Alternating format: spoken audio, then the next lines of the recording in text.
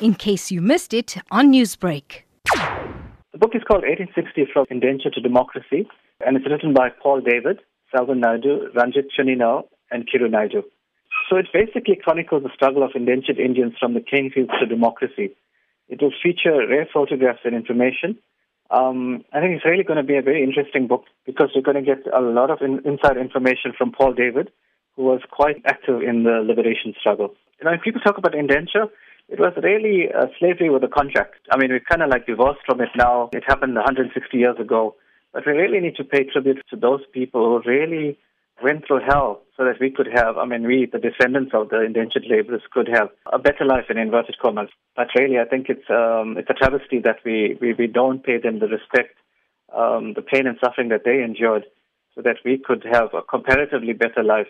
Anivesh, there's so much of rich history here in South Africa, especially when it comes to the Indian indentured labourers, but we know that it often gets lost or even forgotten. So how much of a task would you say it is to compile a book of this nature? It's a lot of work for Kiru and Ranjith and Selvan and Paul David. It basically means hours and hours of researching or finding pictures, of discovering new things. And fortunately, they love the scholarship, And for them, it's not really work as you and I would see it.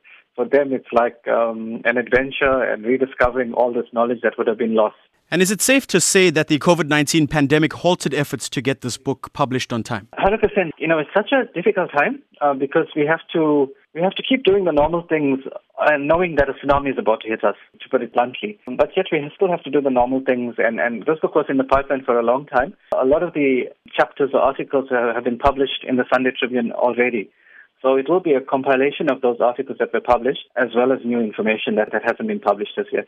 Now, this November will mark 160 years since the indentured labourers came to the shores of what was then known as Natal. So, could this commemoration coincide with the launch of the book? Yeah, no, that's one of the ideas, was that this book would celebrate the arrival of the arrival of indentured Indians to South Africa. But it was one of a whole series of books we planned, and a lot of those books are delayed. But I do think we're going to make it to release and launch a lot of these books before the year is out. Newsbreak, Lotus FM, powered by SABC News.